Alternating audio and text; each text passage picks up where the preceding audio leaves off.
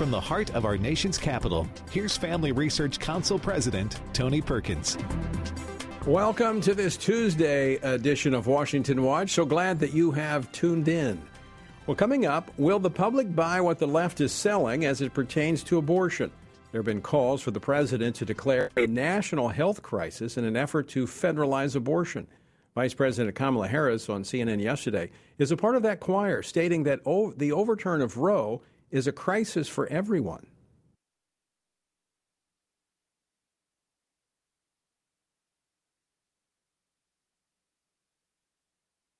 When we think about it, everyone has something at risk on this.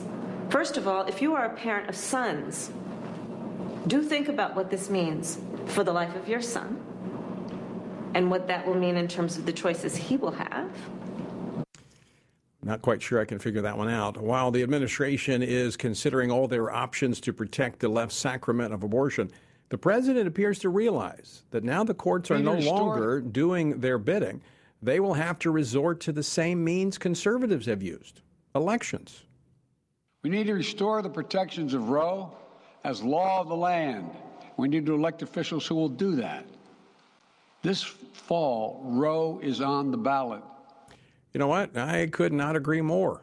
Pro-life voters will be looking at down-ballot races through pro-life lenses as to whether or not those candidates will uphold the law protecting life. Yes, life will be on the ballot. We'll discuss the actions the Biden administration is considering taking to circumvent the states and how those efforts can be countered with Montana Senator Steve Daines, founder and chairman of the Senate Pro-Life Caucus, in just a moment.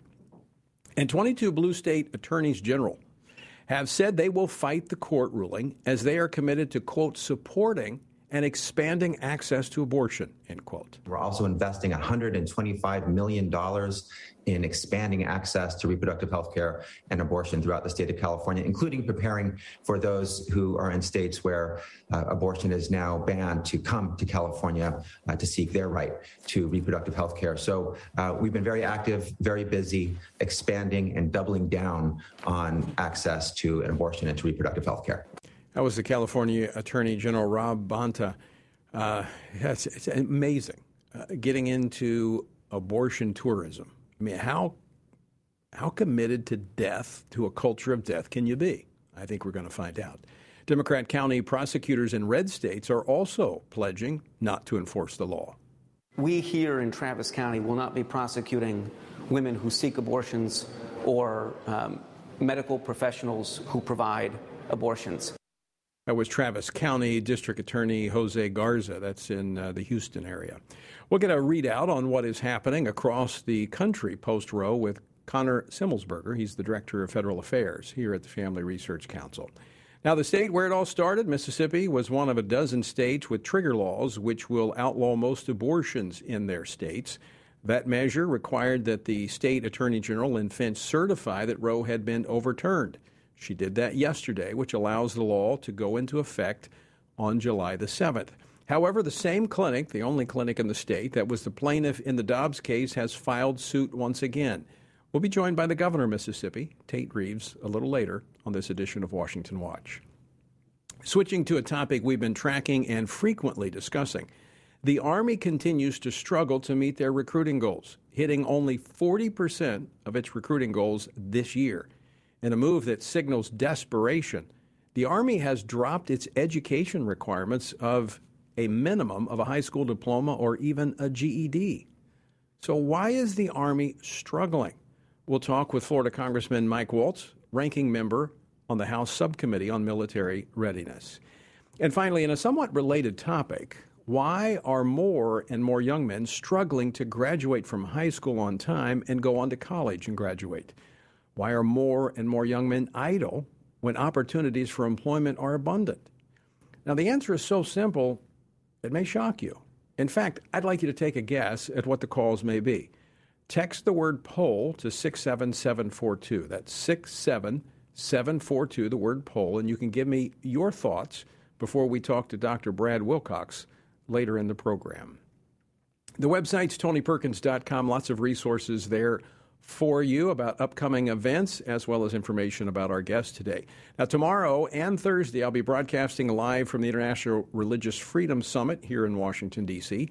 I'll be joined tomorrow by the chief organizer, Ambassador Sam Brownback. So be sure and tune in as we'll have several guests from the summit tomorrow on the program. Also, Sunday night at 7 p.m. Eastern, I mentioned this yesterday, I'll be joining ADF's Mike Ferris, Pastor Gary Hamrick for a special celebration of life. To find out more about that, you can go to TonyPerkins.com as well. Our word for today, coming from the Stand on the Word Bible reading plan, is found in 1 Chronicles chapter 19, verse 13. Be of good courage, and let us be strong for our people and for the cities of our God, and may the Lord do what is good in his sight. You know, the warriors of Israel were inspired with a transcendent cause, living for something greater than themselves, their families, and for God. There is more to life than living. We're to live with a purpose. To join our Bible reading plan, go to frc.org/Bible. I also invite you to join me each morning, Monday through Friday, for a devotional based upon our daily reading plan. You can find that at TonyPerkins.com or on my Facebook page. All right, I can't stress enough how the battle for life is not only not over, it's intensifying, as is clear from the remarks and actions we're seeing coming from Democrats across the nation, as well as right here in D.C. You know, we celebrate the Dobbs decision, but we have got to roll up our sleeves and go to work. There is going to be so much work to be done. And we've got to go to the polls and vote. I mean, this is where we pray. We pray for the future of our country. We pray for those young women.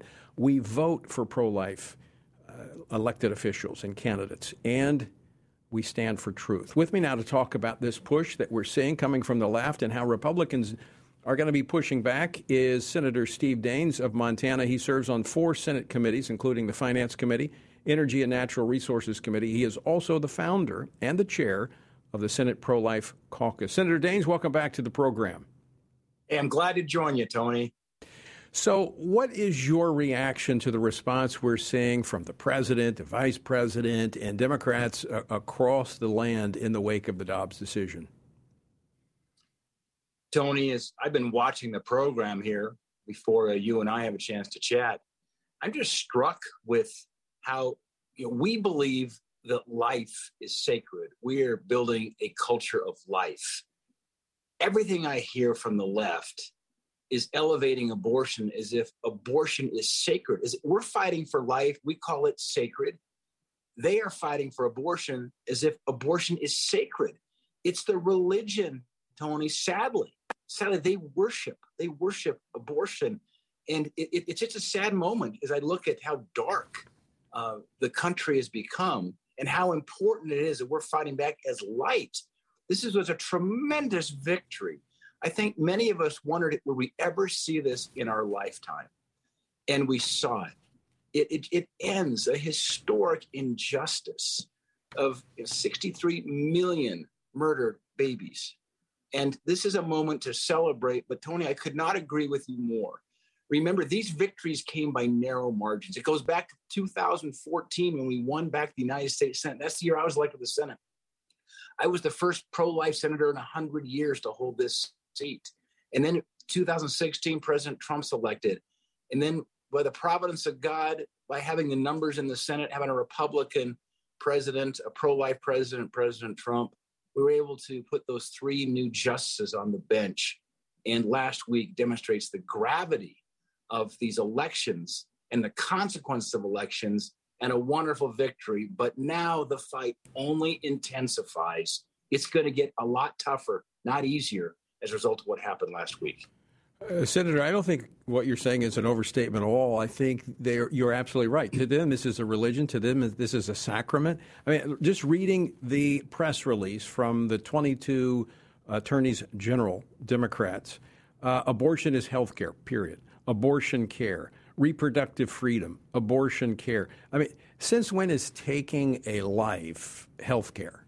Since when is that advancing reproduction? I mean, reproduction is helping people have children, not kill children. And that's what we're talking about. I mean, they're so committed to this. It's not even, they're actually now California's putting out $125 million to advance this. Well, we heard it from Secretary Becerra today. We've heard it from the administration. And here's their words. All options are on the table. When you look at what they are pushing forward now in terms of whether it's chemical abortions, whether it's tourism, federally funded tourism abortions, whether it's this crazy idea of setting up abortion clinics on federal lands. In fact, one Democrat senator, the last 24 hours, suggested that they set up abortion clinics in national parks because their federal lands would somehow, be exempt from state jurisdiction. But this is crazy talk. It's desperation. But this is where they're at. Well, this is why the fight we have in Washington is only going to intensify. Let me ask you about that, Senator, because we still have the Hyde provisions in law. How would they be able to set these up? I mean, they're talking about them on military bases. They're talking about the military doubling down on abortion. But Hyde is still in place when it comes to domestic spending for abortion. It is. So we're only hearing their ideas at the moment. Our counterattack on this and our protections for the unborn will be exactly that, the Hyde protections that do not allow taxpayer dollars to go towards abortions. And that ought to put a stop to some of this, frankly, crazy talk that we're hearing from the left. But keep in mind, Tony, they're going to go to any length possible when they say all options on the table. So we've got to be very vigilant and be on our very best, get our best thinkers, our best offense here as we continue to move forward here in protecting life. So the issue now goes to the states. Abortion is not outlawed. It goes to the states. The states have a chance to regulate it. We have over half the states that are ready or are doing that already. But now you have the Biden administration saying they're going to try to block the states. They're going to do what they can to stop the states. What other activities beside the Hyde Amendment that you just mentioned do you see Republicans pushing at the federal level? Well, first and foremost, Tony, let's keep in mind, while the Supreme Court made a very important ruling this past week, all the work that we did quietly over the course of the last 4 years under President Trump was getting circuit court judges, other federal judges, Republican governors, getting state judges, district judges on the bench that will look at their constitution and not legislate from the bench. And by doing so, will protect life. So there'll be vigorous court battles. We will be continuing to make sure that we will have filibuster-proof caucuses here. It'll be mostly Republicans, virtually all Republicans. We won't have a single Democrat join us on this. It will make sure that we lock down these back doors, starting with the Hyde protections. But that's going to be our number one defense on what they're doing here, because that would prevent the federal government from using taxpayer dollars for abortion. But keep in mind, we've got a lot of improved, much better judges in the circuit courts as a result of 4 years of President Trump and a Republican Senate. Yes, we can't forget that. That is critical to restoring constitutional governance in our country, and it was a tremendous gain that we had under the Trump administration. Senator Daines, always great to talk with you. Thanks so much for taking time out of your day to talk with us. Thanks, Tony. All right, take care. Senator Steve Daines, chairman of the Senate Pro-Life Caucus, and there's other work to be done at the federal level as well. This doesn't mean that the Congress will not be advancing pro-life legislation. I think you're going to actually see that accelerate. Well, coming up, we're going to take a closer look at what the states have been up to since the Dobbs decision came down last week. A lot of activity at the state level, so don't go away. We're going to come back with that after the break.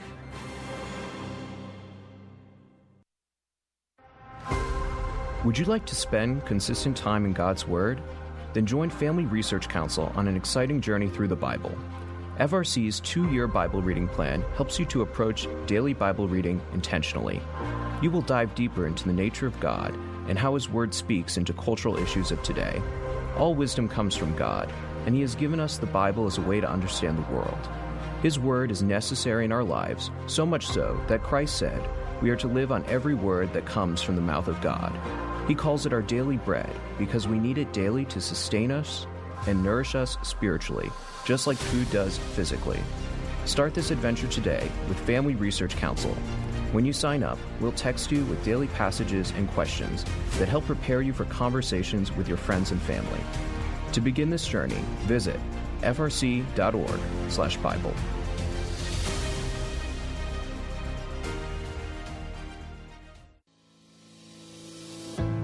1 Peter 3:15 instructs us to always be prepared to give an answer to everyone who asks for a reason for the hope that we have.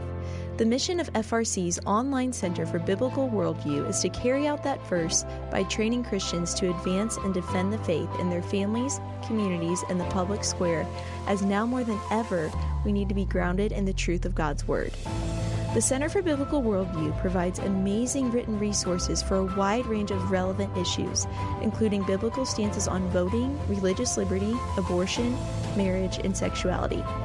Each of these topics comes as a free downloadable PDF version, abbreviated version, and Spanish translation, along with a prayer guide. To access this written series or to sign up for the Center for Biblical Worldview's monthly newsletter, visit frc.org/worldview.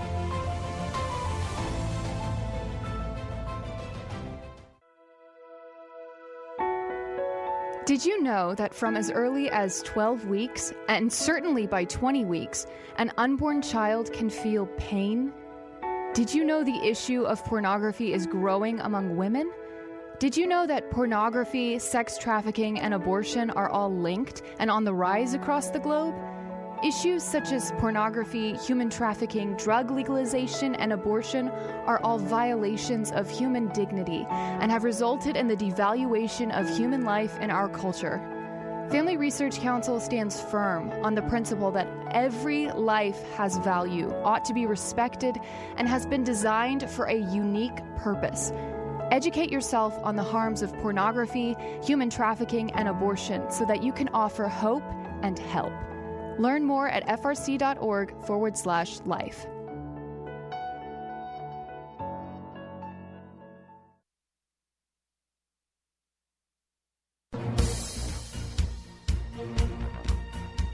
Welcome back to Washington Watch. If you want to take my poll question, we're going to be talking about this a little bit later with Dr. Brad Wilcox. You know, why are more and more young men struggling to graduate on time from high school and go into college and graduate? And why are they so idle? Why are so many of them idle when there's so many opportunities? What's behind that? I don't know what you think, because I think the answer, it's so simple, but I think it might shock you. We're going to talk about it later, but take my poll question. Text the word poll to 67742. That's 67742, and we're going to discuss that a little bit later with Dr. Brad Wilcox. All right, contrary to what the unhinged left is saying following the historic Dobbs decision from the Supreme Court last Friday, there has not been a blanket ban on abortion in the United States. I just talked about that a few moments ago. It's not a ban. It simply says this is a legislative issue that should be decided by the people. They didn't completely eliminate abortion. They overturned Roe and said should be decided by the elected representatives. Well, the abortion issue has simply been, as I said, returned to the states, making state and local elections even more important. Already, we've seen state and local officials doubling down on their commitment to abortion. More than 80 elected prosecutors, including district attorneys in more than 10 states, have already expressed their intention to not enforce abortion bans. And as I played the clip earlier, the president said the life issue will be on the ballot this November. He said Roe will be on the ballot. Hey, you know what? Abortion has been on the ballot since really 1973. We figured that out a long time ago. They're just now coming to that realization. But you've got to be prepared to now look through the pro-life lenses all the way down the ballot to every individual running for office. Joining me now to discuss what's happening at the state level post-Roe is Connor Semelsberger. He's the Director of Federal Affairs for Life and Human Dignity here at the Family Research Council. Connor, welcome back to the program.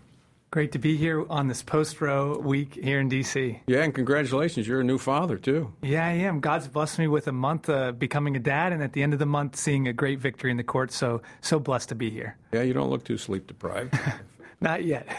All right, let's talk about this. The battle now goes to the state and local level, and you know what? It doesn't appear that the Democrats are too bashful about what they're trying to do. No, not at all. Like you outlined, we're getting the assaults from the federal government. We heard in Biden's speech, and earlier today, our Secretary of Health and Human Services outlined his plan. We now have a full website, reproductivehealth.gov, to show people from our taxpayer dollars government website where to get abortions. But like you said, at the state level, too, California does not like that Texas can protect life from conception. And so they are ponying up money, other states as well, to bring people out of state to their state to pay for abortions there way into the late trimesters, more than we've ever seen with their state taxpayer dollars. Okay, so we have about 13 states, if I'm not mistaken, that have trigger mechanisms. Mm-hmm. Some of those have already varying degrees of how and when they go into effect. But we've already seen lawsuits from the abortion industry against some of those states, like my home state of Louisiana. We've had one filed yesterday in Mississippi. So what's the status on that? Yep. Yeah. So we have, like you said, those 13 states. And so far we have a lawsuit in Idaho from their Planned Parenthood, Mississippi, as you outlined, Louisiana, and Texas actually as well. And Texas is interesting. It was Whole Women's Health. We know that name well.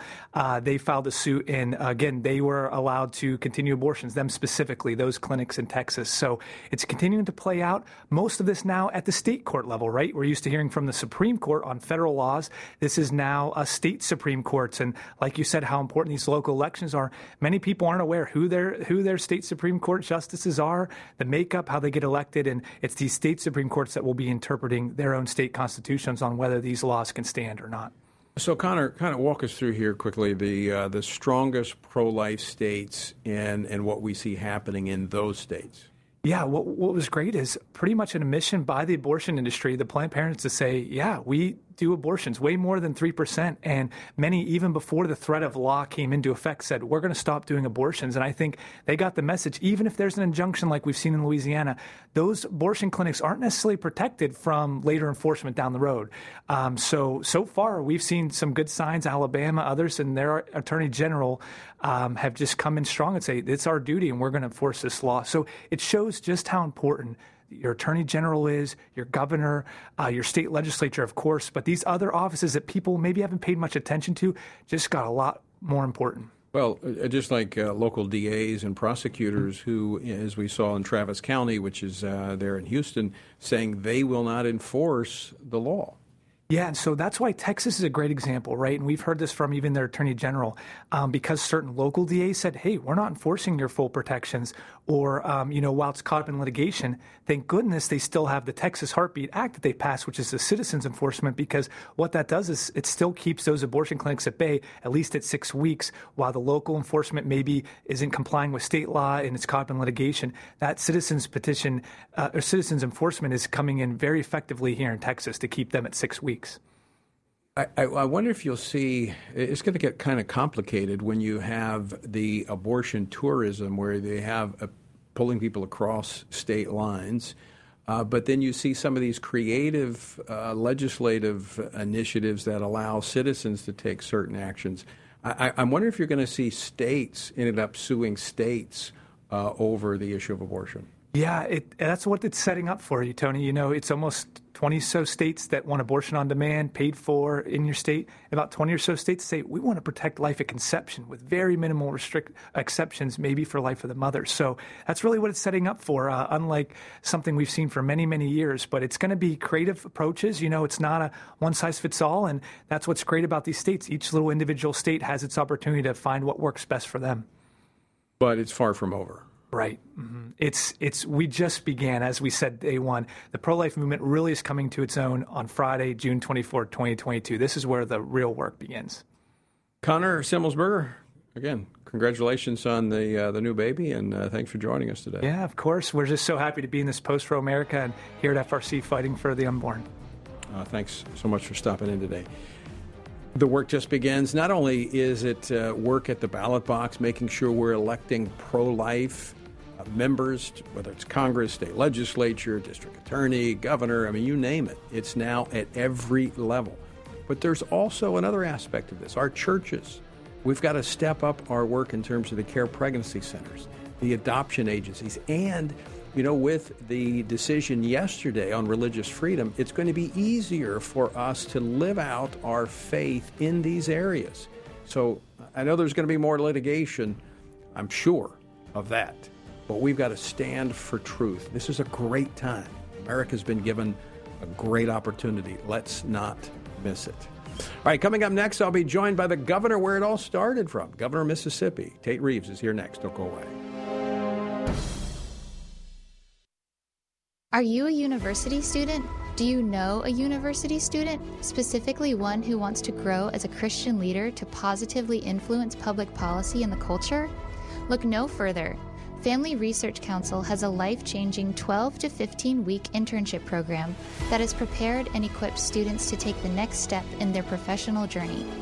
With a speaker series focusing on careers and callings, lectures from prominent conservative leaders, and weekly biblical worldview training, students will grow in personal and professional development. Interns have the opportunity to work in policy, communications, event planning, and more. They will gain real-world experience working directly with our experts who will guide them in pursuing careers of influence so that they can make a difference wherever God calls. This paid internship offers fully funded housing in the heart of downtown D.C., giving you the chance to experience our nation's capital. Visit frc.org/internships to apply.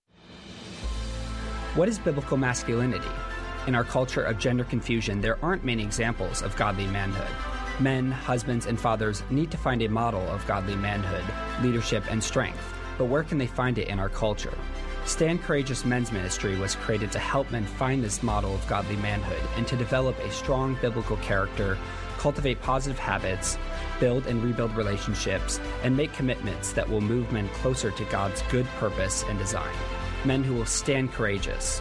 Join us at a Stand Courageous Men's Conference to discuss critical aspects of masculinity.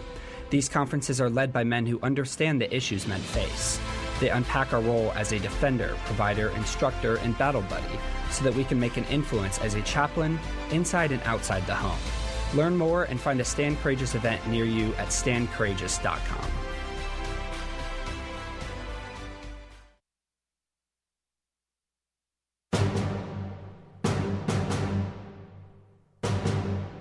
Welcome back to Washington Watch. Good to have you with us. The website is TonyPerkins.com. Be sure and check it out. Also, if you've not visited the new Washington Stand, our new online news and commentary from a biblical perspective, I encourage you to do so. Go to WashingtonStand.com.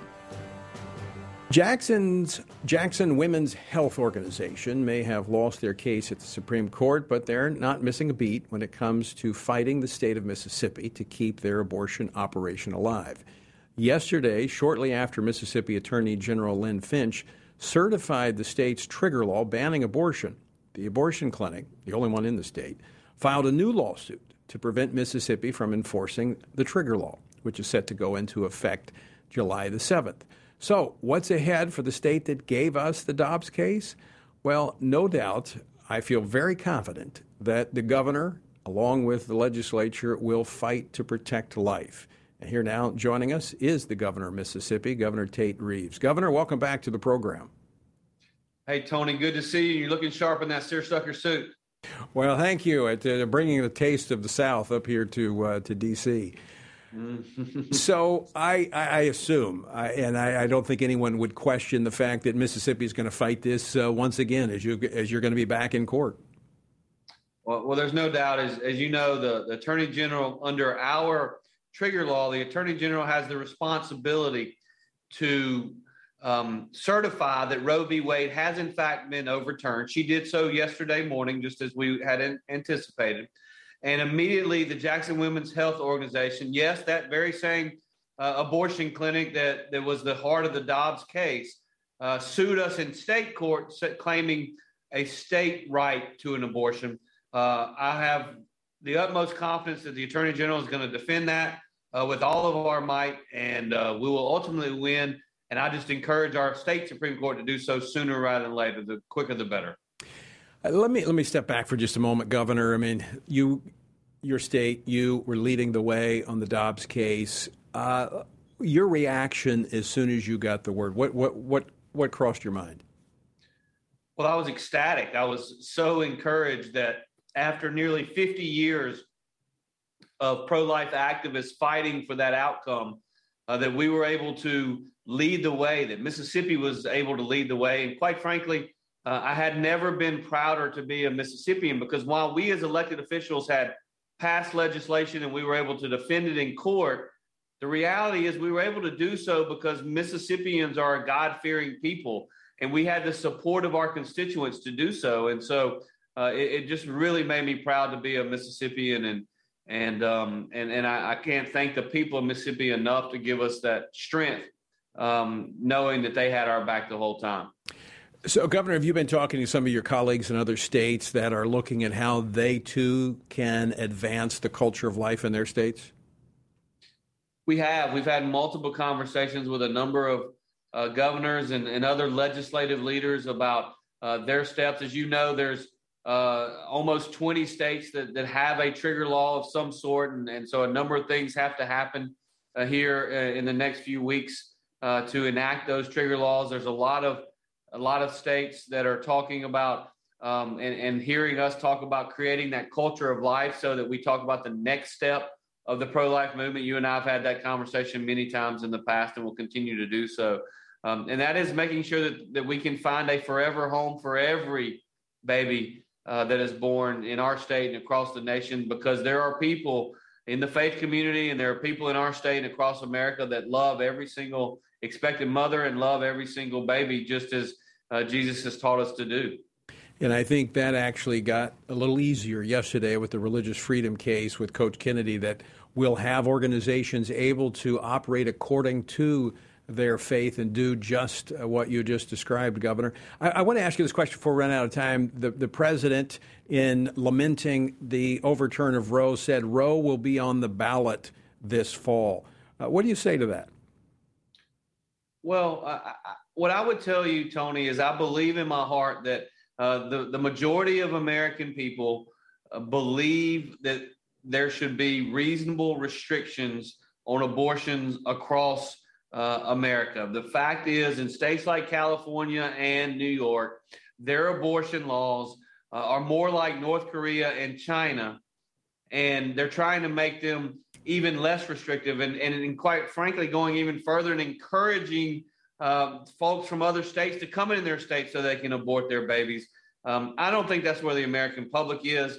I believe that we're going to see a very strong turnout in the November elections, and I think that many of those that are concerned that that's not going to be the case are just simply wrong. But I'll also tell you, Tony, it's never been about politics to me. It's not about winning the next election.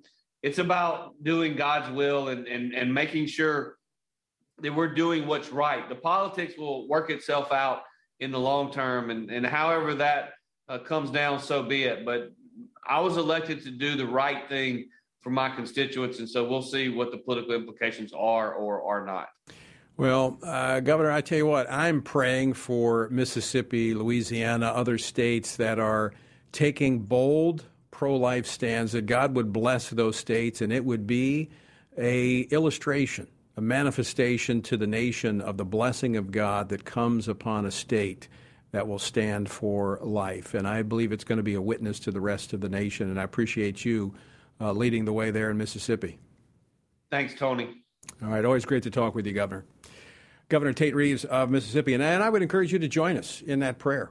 I am praying that. In fact, I've instructed our intercessory prayer team to be praying that God would truly bless those states that have taken a stand for life. Bless their finances. Bless everything about them so that it speaks to the rest of the nation.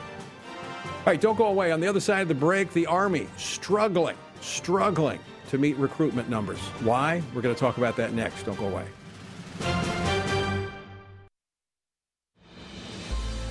What is biblical masculinity?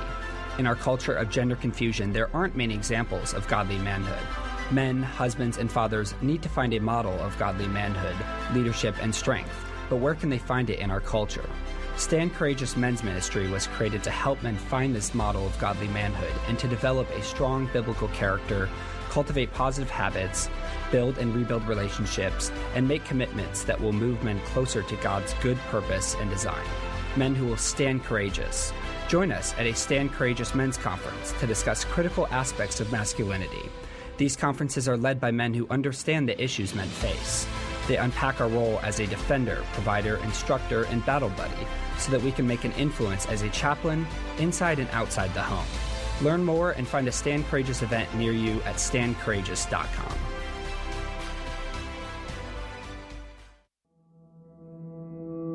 With the increase in tech censorship of conservatives and Christians, Family Research Council created a tech subscription platform to be sure we don't go completely dark due to censorship. It is important to us that we stay connected with you and that you stay informed.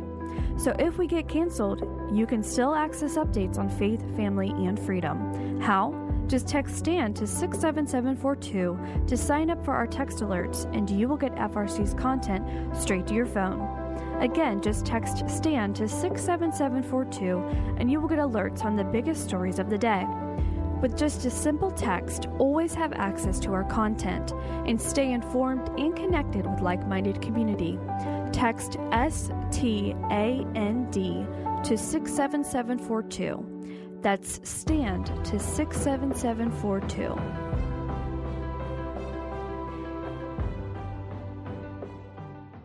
Are you a university student? Do you know a university student, specifically one who wants to grow as a Christian leader to positively influence public policy and the culture?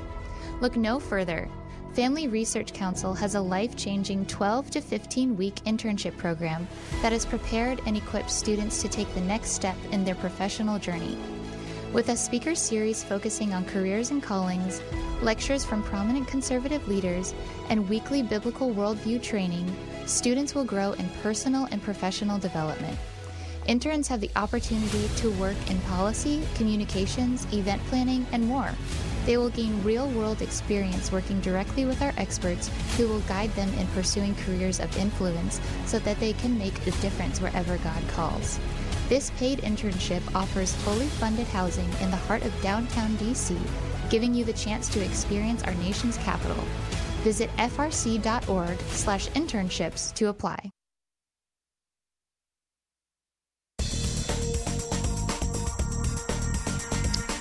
Welcome back to Washington Watch. Good to have you with us on this Tuesday afternoon. Very quickly, if you'd still like to take the poll question on why so many young men are idle and so many opportunities are available. We're going to be talking about that in just a moment. Dr. Brad Wilcox. Text the word poll to 67742 and you can get in on the poll.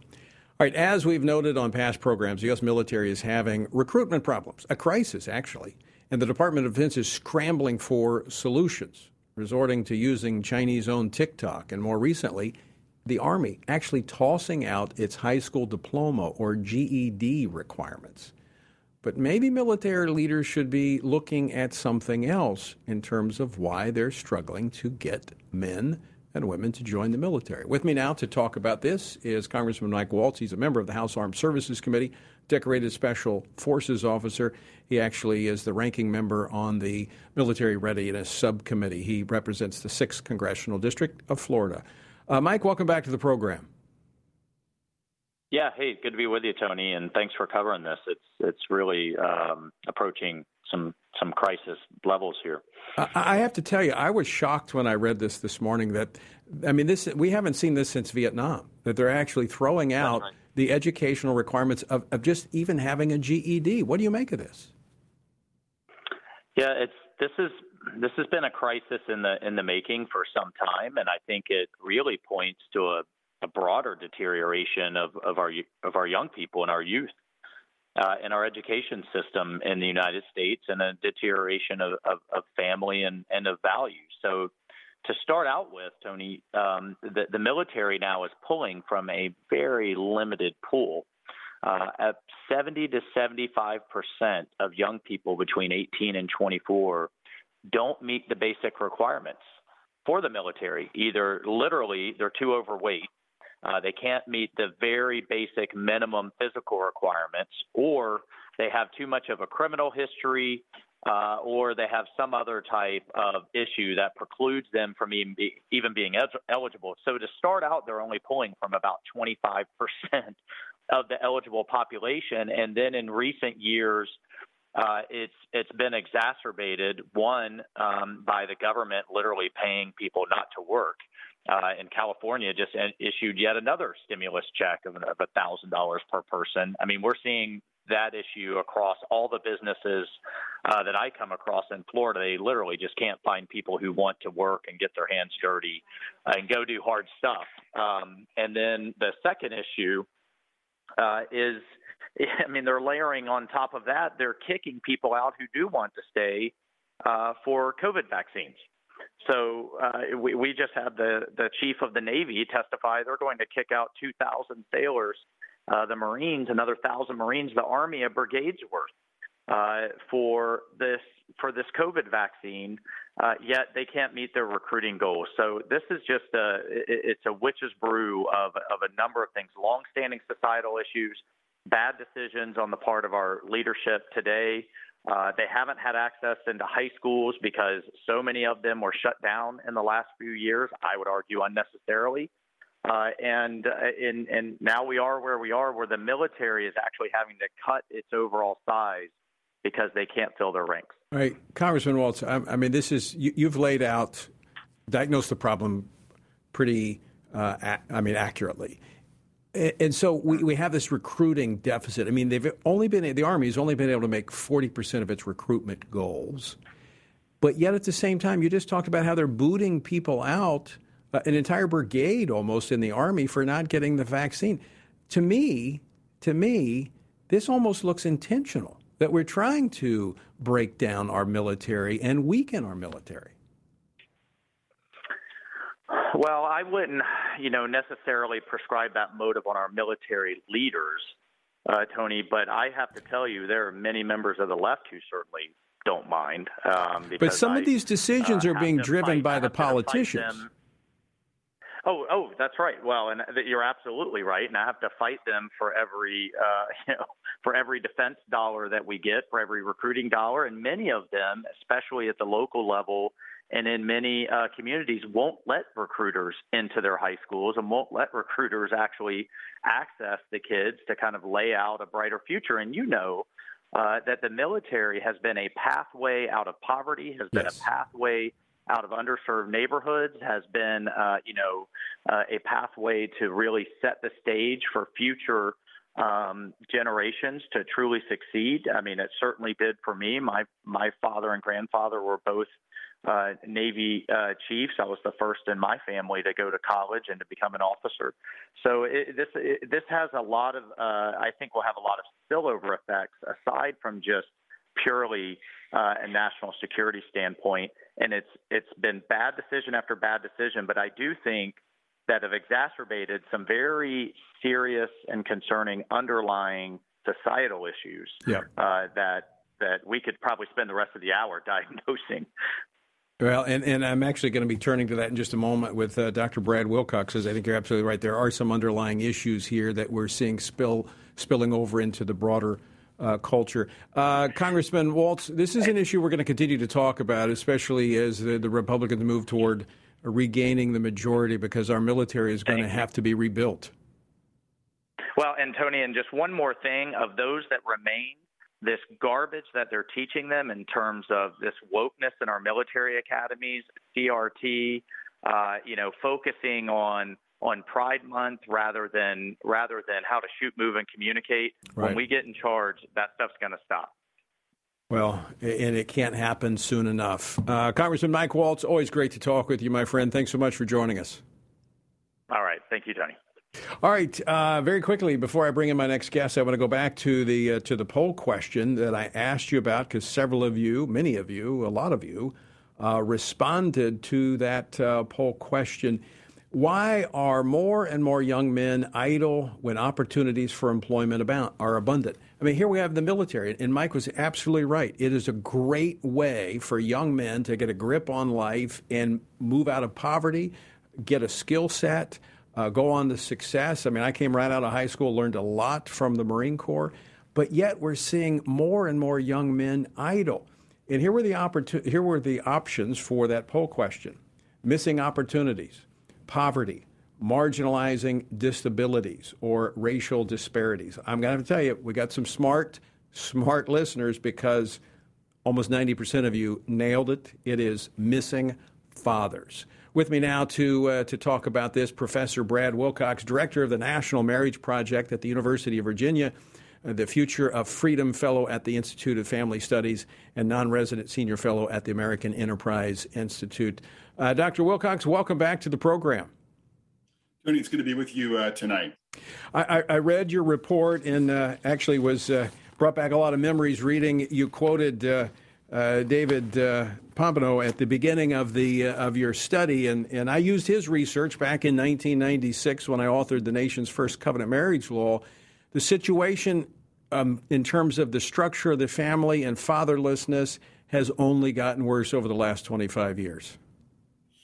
Yeah, Tony, we haven't really learned the lessons yet. I think that dads are really important and that marriage is an institution that connects men to their children. So we're still, I think, although to be honest, we're kind of in a holding pattern. It hasn't gotten a lot worse since the 1990s, but it's certainly not gotten any better. So your findings, and I think it's very fascinating because right now you go anywhere and you talk to a business owner or you drive past a fast food restaurant, people are pleading for people to come to work. I mean, I've never seen it where fast food restaurants or any place, quite frankly, offering signing bonuses to come to work, but yet we have this large population of young men in their prime that are completely idle. What's behind that? Yeah, Tony, you're right. I've been talking to some local business owners here in Central Virginia, and they have been articulating a concern, like you can't get young men to come and show up on time and, basically come in without any problems on the home front, all that kind of stuff. And what we're seeing in this new research is that one of the big factors that's driving this increase in young male idleness, not being kind of connected to the labor force, is growing up without a father. So we see is that young men who are growing up without a dad are about 70% more likely to be idle, not working, in their mid-20s compared to young men who are growing up with a father in the household. So that's one of the big factors here that is playing out right now. So the evidence, Dr. Wilcox, would suggest that a father's not just nice to have, it's essential, it's foundational, especially for young men to be successful, both educationally and when they move into the work environment. Yeah, I think having a father in the household is important for kind of giving a sort of a symbol to a young man who's, adolescent, young adult, kind of sees his own dad kind of getting up in the morning, getting to work on time, providing an example in that way. I think having a dad in the household is important financially because dads are much more likely to devote their money to their kids and help their kids either go to trade school or go to college and flourish in those arenas and then go on and get a job. And then just sort of having the social and emotional support of a father is crucial, I think, in encouraging young men to navigate the challenges of adolescence and young adulthood successfully. By contrast, young men who don't have a father in the household, kind of giving good example and kind of checking in with them and challenging them to embrace life's opportunities, are much more likely to sort of drift towards, Game Boys, Xboxes, vaping, smoking marijuana. I mean, you can sort of fill in the blanks there. And those young men have obviously a lot of difficulty then really kind of plugging into the local labor force. So, Dr. Wilcox, when we look at, some of the recent things that have been occurring where we're seeing more and more young men being violent, acting out with violence, is there a connection there when it comes to having a father in the home, growing up with a father in the home, and violent behavior? Yeah, so what we see in the research is that there's, basically a third increase in risk of being arrested in our recent report that we released, about 2 weeks ago on fatherhood. And there's sort of double the risk of being incarcerated, spending some time in jail or in prison by the time you turn 30 if you're raised in a home without your dad. And then there's just a whole body of research more generally showing a strong connection between absent fathers and unsafe neighborhoods, going back to the work of Robert Sampson at Harvard University, showing it was one of the top predictors of urban violence across the United States. We're actually doing a new report on that whole issue later this fall. We'll be kind of revisiting the data to look at sort of the neighborhood story. But again, the bottom line here is that when dads are absent, our streets are a lot less safer across the country. So are there policy prescriptions here? I mean, obviously, this is a call to fathers to recognize they have a responsibility, and their presence in the lives of their children is absolutely critical. But are there some policy prescriptions that you're advocating? Sure. I think one thing we could do is address a lot of the welfare penalties that attend to marriage, and things like, Medicaid, for instance, through income tax credit. So what happens practically for a lot of working class couples with kids is they kind of figure out it makes more sense for them just to cohabit and have mom apply for, say, Medicaid, for instance, rather than to marry. I was speaking to a local couple here in Virginia a while ago, and, nice couple, beautiful 2 daughters, traditional in many respects, but they weren't married. I was kind of probing, like, what's going on here on this? Well, actually, we sat down on the kitchen table and realized that we'd lose access to healthcare insurance for the mom and the 2 daughters, which they were getting through Medicaid if one hadn't got married. So that's, I think, one thing we could address is that marriage penalty. I think another thing we could think about is sort of actually targeting going forward our programs based upon marital status. So things like, for instance, Medicaid, things like their income tax credit, for instance. And my thinking here is really shaped by the military, which you were just touching on a moment ago in the broadcast. We see in the military is that there's just a much higher rate of marriage in the military, including among working class young adults in the military, than there is among the civilian population. And that's in large part, I think, because the military targets benefits towards married couples and does not give them towards cohabiting couples. Right. So, it's healthcare or, housing. If you're cohabiting, you can't get that, that benefit in the military. So we need to sort of start thinking about how we could kind of reform a lot of our benefits to sort of do things kind of the military way. And I think that would help to sort of reinforce the economic and the normative, importance of marriage for a lot of particularly working class Americans who've seen the biggest erosion in marriage in the last, 40 years or so. Yeah, that's really good. I hadn't thought about that, but, having been in the Marine Corps, I was married once. I was already in, and I got married. And if you're married, you actually get additional benefits. So it actually is beneficial if you're married. You get, BAQ for your wife. You get, the housing and the food allocations for your spouse and children. So it is. You're right. It's a different model. I hadn't thought about that in terms of application to our policy. Dr. Wilcox, we're out of time, but always great to see you and always fascinated in your work. Very important stuff. Appreciate the time, Tony. Have a good night. All right. To find out more about this research, you can go to tonyperkins.com and follow the links over. It's also why we're doing our Stand Courageous Men's Conferences. It's not just being physically present. I mean, that's important, absolutely important. But we have a lot of men who are at home physically, but emotionally, they're gone. And our children, especially our sons, need our active engagement. Men, there's nothing greater that you can do in life than to invest in your children and in your family. So anyway, I want to encourage you to stay tuned for our next Stand Courageous Men's Conference. We've got one coming up in Houston and in Georgia in the months ahead, so stay tuned for that. Until next time, I leave you once again with the encouraging words of the Apostle Paul found in Ephesians 6, where he says, when you've done everything you can do, when you've prayed, when you've prepared, and when you've taken your stand, by all means, keep standing.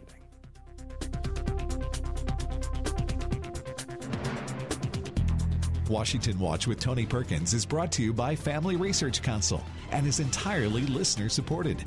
Portions of the show discussing candidates are brought to you by Family Research Council Action.